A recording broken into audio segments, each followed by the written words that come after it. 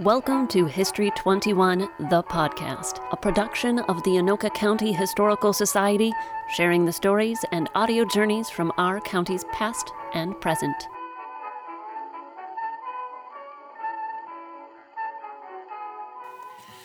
Hello, Rebecca. Rebecca, is anybody there? It's just me today. I'm all alone at the museum. Sometimes our schedules just don't match up where we can have a fun conversation. And honestly, these moments where I'm alone at the museum before anybody comes in, before we're open to the public, it's a really interesting time to be. The building isn't quiet at all. The roof is so surprisingly noisy. There's noises from the other side of the building. In October, we talk about all of what that could be. But in these moments in March, it just feels like it gives a different perspective to the stories that live here. And this tape is one of those stories that was just waiting for somebody to listen to it. I was flipping through all of our oral history cabinets and drawers, trying to find tapes and things that hadn't been digitized yet, because the digitized ones are the ones that are easy to access from my computer and work on for the podcast. But the cassette tapes, I can't as easily just plug that in and start listening to it. For this episode, I found this cassette tape with an interview from Hazel Hartman. She was born in 1897 in Constance, Minnesota, a little area that people just started calling by that name in what is present-day Andover. She got married in 1928 and moved to Fridley, and that's a lot of what this interview is about. She talks about what Fridley was like when she first moved out there in 1928. And it's a lot different than today. The man that she married, Carl Hartman, ended up being the very first mayor of Fridley when they incorporated it in 1949. Take a listen. It's a little bit relaxing. It just feels like you were invited into her home in Fridley and you're listening to this fun conversation of Hazel just remembering what it was like growing up in Constance and living in a Fridley that looks very different to the Fridley that we all know today. Let's jump in.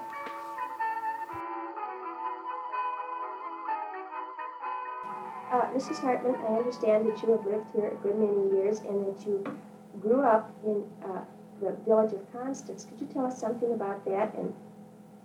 Well, I was 13 months old when my parents bought the farm at Constance, and I lived there until I grew up. Then I went to the city to work.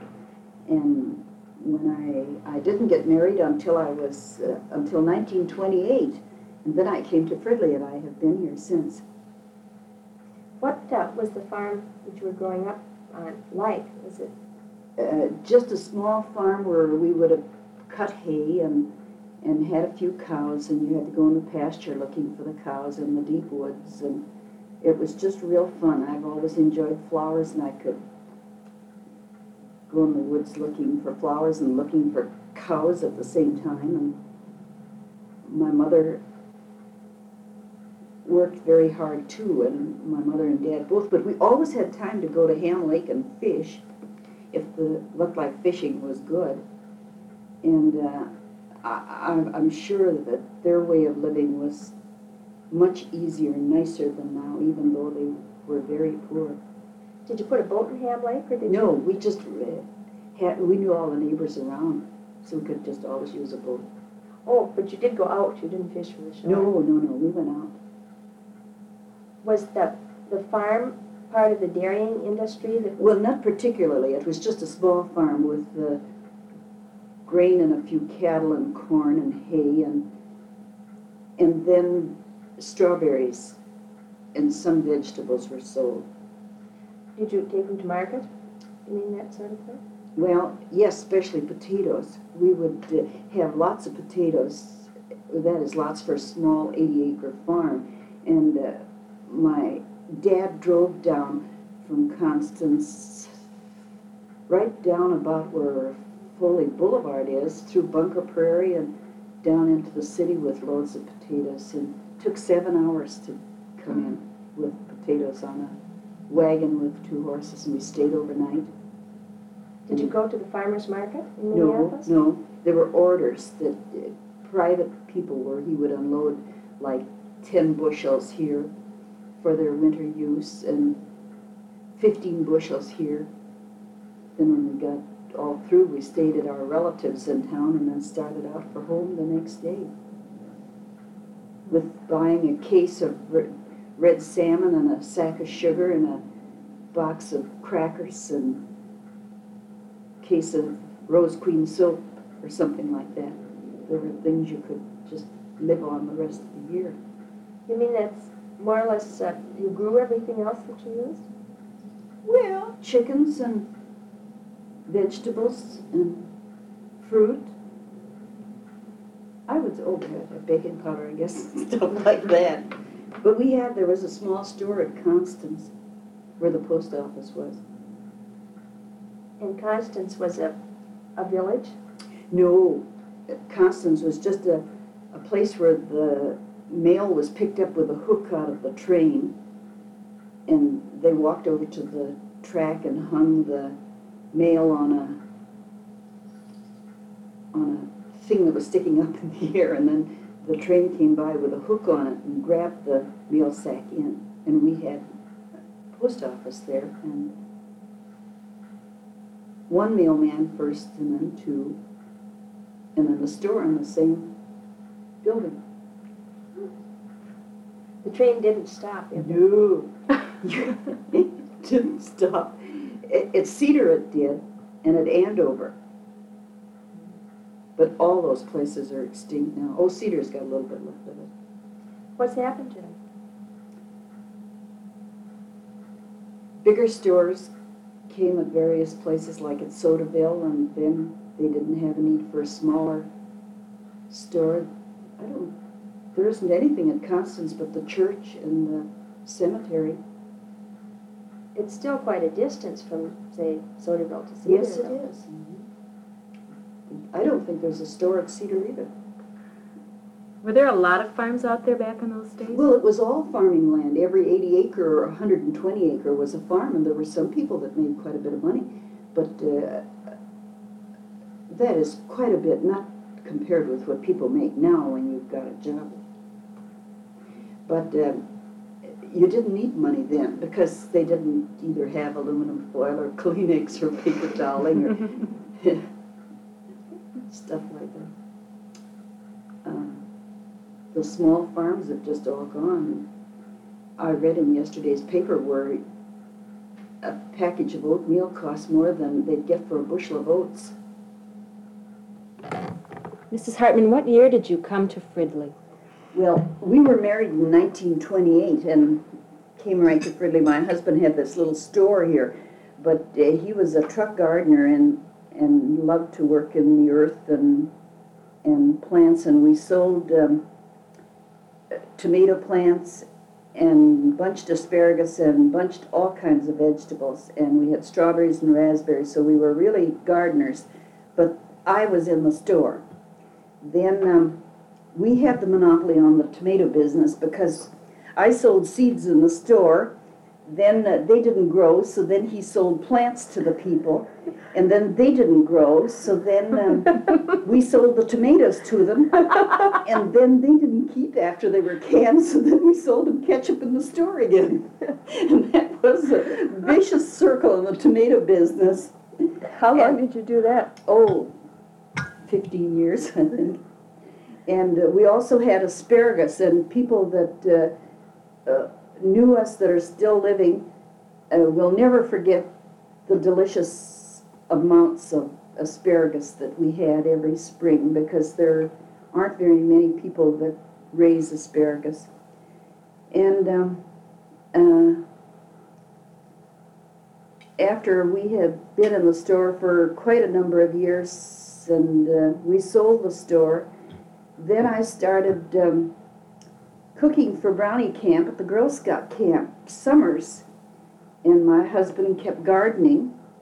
And then, but pretty soon the village started coming in here, and he was voted the first mayor and was the mayor of Fridley for 5 years. And our gardening went haywire because he really devoted all his time to the village, and he also served on the volunteer police department and fire department and helped organize the Fridley liquor store, and it was a full-time job for $50 a year. And but we had a good city attorney, Wyman Smith, and he was our city attorney for a long time, number of years, and they Fridley really prospered. And these three landowners that had most of the land in Fridley, the Nelsons of Cloverleaf Creamery and the Osborne Stock Farm and the Locks Dairy Farm, had most of the land in Fridley. But then as it started to build up a little from the south, their taxes started getting higher and they had to unload some of their land. Osborne sold land to Unity Hospital, and Locke's property was divided up, and Fridley bought everything on the north side of the creek for a park for $140,000 on the north side of Rice Creek. And the Nelson stock farms they had 5 in the area, and they had to be divided up and sold too. They don't have any cattle on any of their farms, even in Blaine. Were those subdivided into housing? Yes. And I don't believe there are very many lots left in Fridley that can be built on. You said that when you first came here, your husband was the first mayor. What was here before? Well, there wasn't anything here. It was these 3 farms, the Osborne Stock Farm, and he wasn't mayor until 1949. Well, was that when Fridley incorporated? Yes, uh-huh. And before that, it was just part of a township? Yes. What were the reasons and what were the motivations behind incorporating into a village? Well, it was, the city had gone south into Bloomington and Edina, and it hadn't come north at all. And it just was kind of forced out this way because this was so close into town. We're from Medina and Bloomington. You're quite far out, and then there would be a small parcel of property that would be sold to one person or another, and then they wanted water and sewer, and then that started creeping out this way, and then taxes started getting high, and a few more people. The land where the high school is and the junior high was all sand dunes like Bunker Prairie, and it had been a city before. And when it was a city in the middle 1800s, then that whole area was platted. And so that was all lots, but people had died that owned it, and then when my husband got to be mayor, they got all this land together and condemned it and picked it up for... What do you mean it used to be a city? There was a city here in 1845, something like that. It was the city of Mahnomen. In the ravine right beside me here in the new Anoka County Park is one wall of the flour mill that was down there that was run by water power, where they made an average of 140 barrels of flour a day. But there were machine factories here too, and pop factories. And it was scattered pretty well across the area. Streets and streets and houses. But then it didn't people lost their place and their places where they lived. Was it a large settlement? Well, it wasn't concentrated in any one place. This old lock house across the creek was a stagecoach place where they could stop, like a hotel. Well, when Fridley was incorporated, when your husband became mayor, 1949. how many people lived here? Oh, I don't know.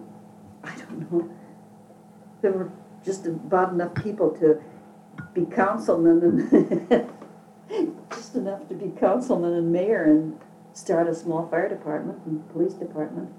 Didn't you say your husband was a volunteer policeman at Mhm. one time? Did That was in the very beginning. that didn't go on very long then. Well, I guess it did while he was mayor because he never got any more money. Money was tight then? There wasn't any. There weren't any taxes. There was nothing to tax when there wasn't a city. Had to start from somewhere. But it grew rapidly. Mm-hmm. They got organized and got the cigarette tax from Anoka that would have come to Anoka County, would have come to Fridley then instead. And the school taxes that would have come to the county would have come to Fridley, would have incorporated. Still going. Was your store that you and your husband had in 1928, was that right here in Hartman Circle? It's where the parking lot is for the Anoka County Park, right out to the east, 220 feet. What else was around this area besides your store? No, there was nothing, only farmland. It was just farmland, and then Locke's farm across the road was 750 acres, and that went from here over to the D.W. Onan Company. University Avenue did not go through. And he had about 90 head of cattle and about 10 horses, and it was his hobby. He made his money making shade cloth for First World War and Second World War, for blackouts on buildings and ships, and that's how he made his money.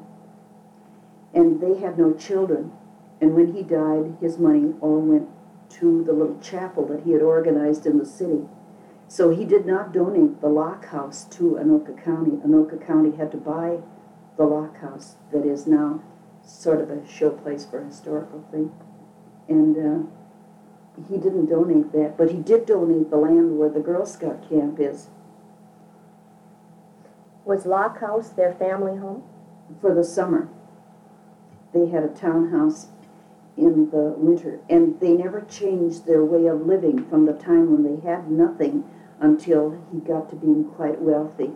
And the only thing that I ever knew of him to ever do was to go to all the Republican presidents that were inaugurated in Washington, D.C. Amusement. They devoted their life to little children that were of the minority group that would be like just below Plymouth Avenue. His place of business was on Lyndale and 6th Avenue, just below Plymouth. And he gathered up a little bunch of kids and taught them the Lord's Prayer and to sing a little bit. And it grew and got a little bigger, bigger, bigger. Pretty soon they were renting a little store building, and pretty soon they were building a chapel. And that chapel is the chapel that got all his money when he died. In the city of Minneapolis. And then the Nelson dairy farms were affiliated with the Cloverleaf Creamery, and they produced all the milk the Cloverleaf Creamery sold at one time, and that has just dissolved into the families, and all the land is sold. What was there to the township of Fridley, say back in 1928 when you came here? Like, were there, over on in the area of like University in Mississippi, were there stores or anything at all there? No. There was the Herder Nelson family and the Farrell family. There were only about 2 families that lived on Mississippi Street, and the Riedels, 3 families. Was Mississippi Street cut through? Yes. They didn't call it that. I don't know what they called it.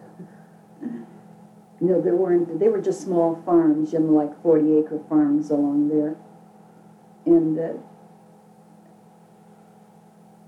the Herder Nelsons had turkeys. every year, but the Riedels and Farrells farmed, and the Christensens too. It's about all the people that lived along there. How did your husband happen to run for mayor and get elected back in 49? Well, I think it must have been because he had been active always in both Red Cross and county things that were going on, so that he was very well known through the neighborhood, even though he was never on the school board here, but was an agitator in the area. For schools? He was an agitator for school, but he'd never run for school. But then when he thought we should have a place to vote, and we didn't have a place to vote. We were voting in somebody's basement, and it irked him to no end that people living in an area at this time didn't have a place to vote. So he said, I think we should have a town hall that we could go and vote in. And then they thought, well, they should have a little better organization, I guess, and they voted for a town hall, and pretty soon it was getting to being bigger, and they needed an attorney to advise them, and Wyman Smith was living out here then, and he was voted in to be the attorney, and my husband was voted in mayor, and they started a police department and a fire department and a liquor store all at one time, and there was no money to do anything with, so everybody worked gratis.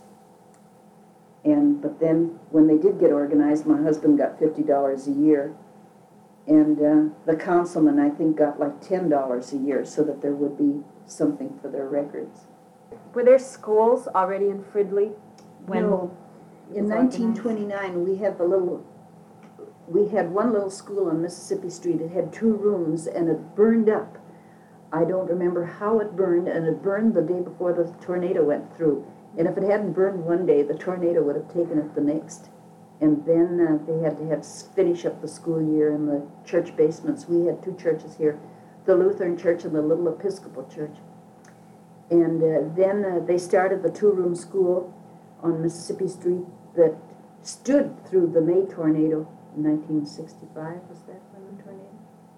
That was right in the path of the tornado, and it stood. And the new school that was being built next to it all went. But the little school stood.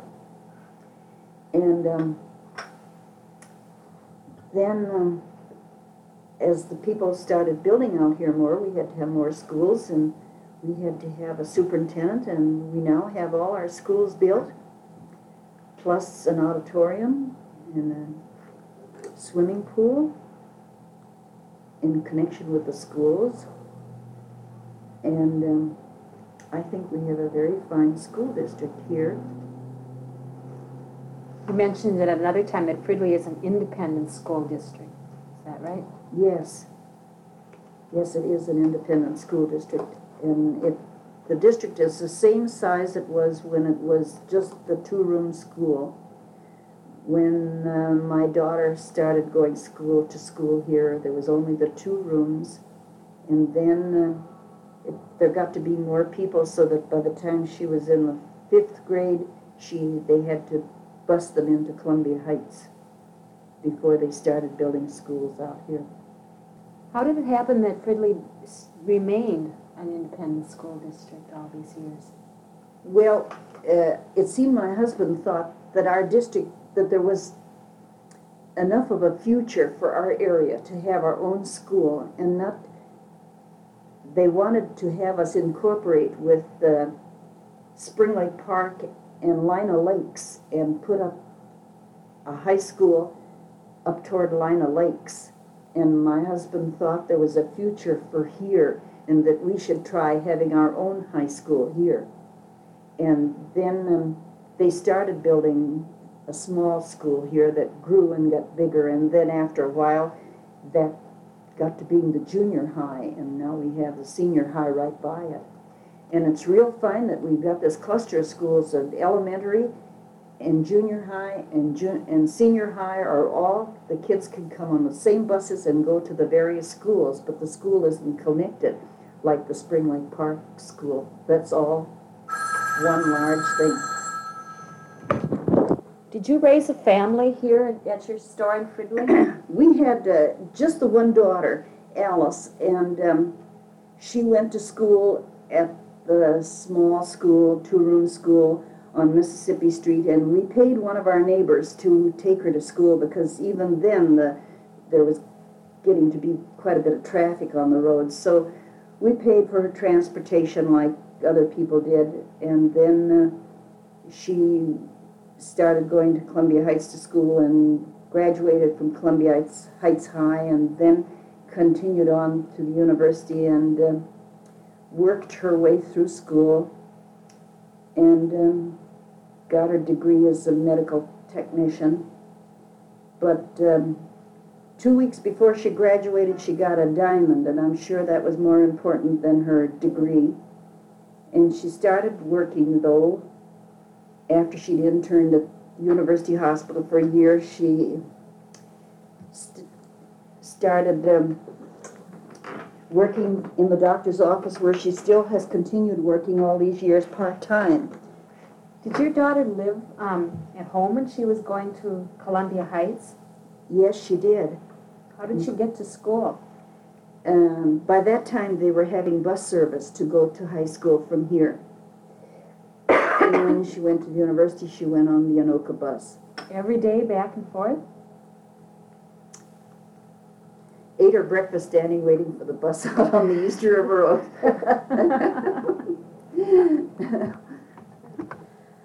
I understand there was a period when the Fridley children had to be bussed out. Could you tell us about that? Well, some of the children were taken to Twin City Arsenal, but at the same time, some of the buses would have to take some to Columbia Heights and some to North Minneapolis, because they wouldn't be able to get only a few children in one place or another. There was a period of time before money could be gotten to start a school and bond issues voted on, and then when we started having our own school and we had a superintendent, Mr.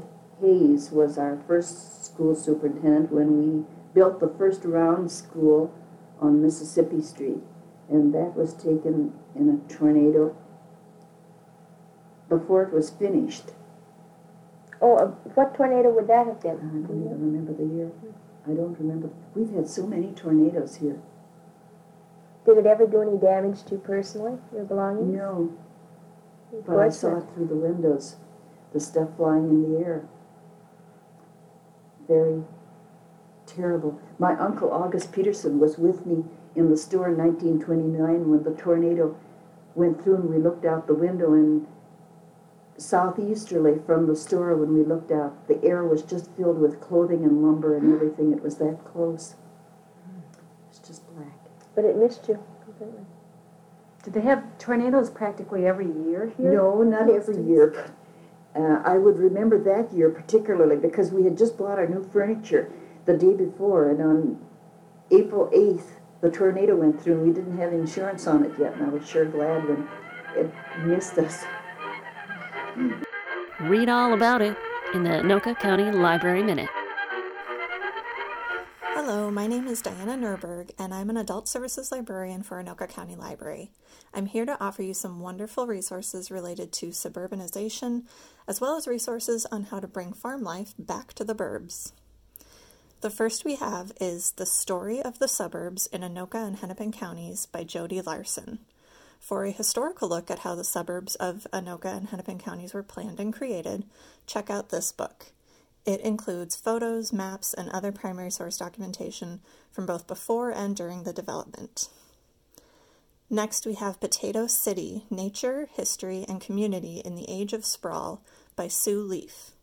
In her book of essays, naturalist Sue Leaf explores the past and present of her hometown of North Branch, Minnesota. It looks back on both the natural history as well as the human development of the area. Next, we have The Sprawl, Reconsidering the Weird American Suburbs by Jason Diamond. Taking on the history of suburbs, as well as the art birthed from them, Diamond weaves his own personal experience of living in the suburbs of Chicago into a book that's in itself sprawling. Next, we have Self-Sufficiency for the 21st Century by Dick and James Strawbridge. With solutions for all land types and sizes, this book lives up to its name of fostering self-sufficiency in the 21st century. There are solutions and ideas for those who live in urban areas, as well as the suburbs and rural locations. Energy conservation, animal husbandry, and gardening are just some of the topics covered. Finally, we have Maximizing Your Mini Farm, Self-Sufficiency on a Quarter Acre by Brett Markham. Learn how to bring farm life back to the suburbs with this resource specifically designed for smaller suburban spaces. I hope you find these resources useful and entertaining. Until next time, happy learning! Get those library cards and reserve your copy today. Direct links to these books and more can be found in the episode show notes at anokacountyhistory.org. The interview actually cut off in a weird spot, talking about this tornado. And I want to assure everybody, that is actually where the tape cut off. There wasn't another side. There's not another tape that was missing. It's just they ran out of tape, or they just turned it off. I have no idea. Plus, with digital recording nowadays, we don't have to worry about running out of tape. Other little suggestion for those of you thinking about just setting up a recorder: introduce yourself at the beginning of the tape. I don't know if you noticed, but the interviewer doesn't identify themselves. I have no idea who that second woman was in the conversation with Hazel. So if you recognize that voice, let us know. We'll update the record. But we do know who Hazel's daughter is. She was so proud of talking about where her daughter was going to school and then getting married. Alice Ganter is still in the county. She is 91 years old. I had the privilege of talking with her on the phone this past week to let her know that we have found this oral history with her mother and that it was going to be on the podcast. I did not want that to be a surprise. She was very fun to talk to, and I also got to thank her for saving years' worth of her Christmas letters and donating them to the museum archive here. Christmas letters are a really interesting resource when it comes to looking back at your family. You have a couple of sentences about each person, what they got up to, and Alice, in hers, included a couple sentences about her mother. I looked through those Christmas letters this past week preparing for this episode and got to know a different side of Hazel. I've put some of the excerpts of those letters on our show notes page so you can see what the news was from about 1975 to 1995 when Hazel passed away. Thanks for listening, and join us next week for an interview we have for a new human that has joined us through a grant that we have recently received. So that's the teaser. See you next time. If you have a question, want to visit our show notes page for each episode, or would like to share your own story, go to anokacountyhistory.org. Help History 21, the podcast, reach more ears by subscribing and reviewing on your podcast provider. We're all over social media, Twitter, Facebook, and Instagram for all those who scroll by. And for our Vault members, you can find special access to podcast extras as well as the latest digital resources at History 21, The Vault, located on our website. Remember, the present is the past of the future.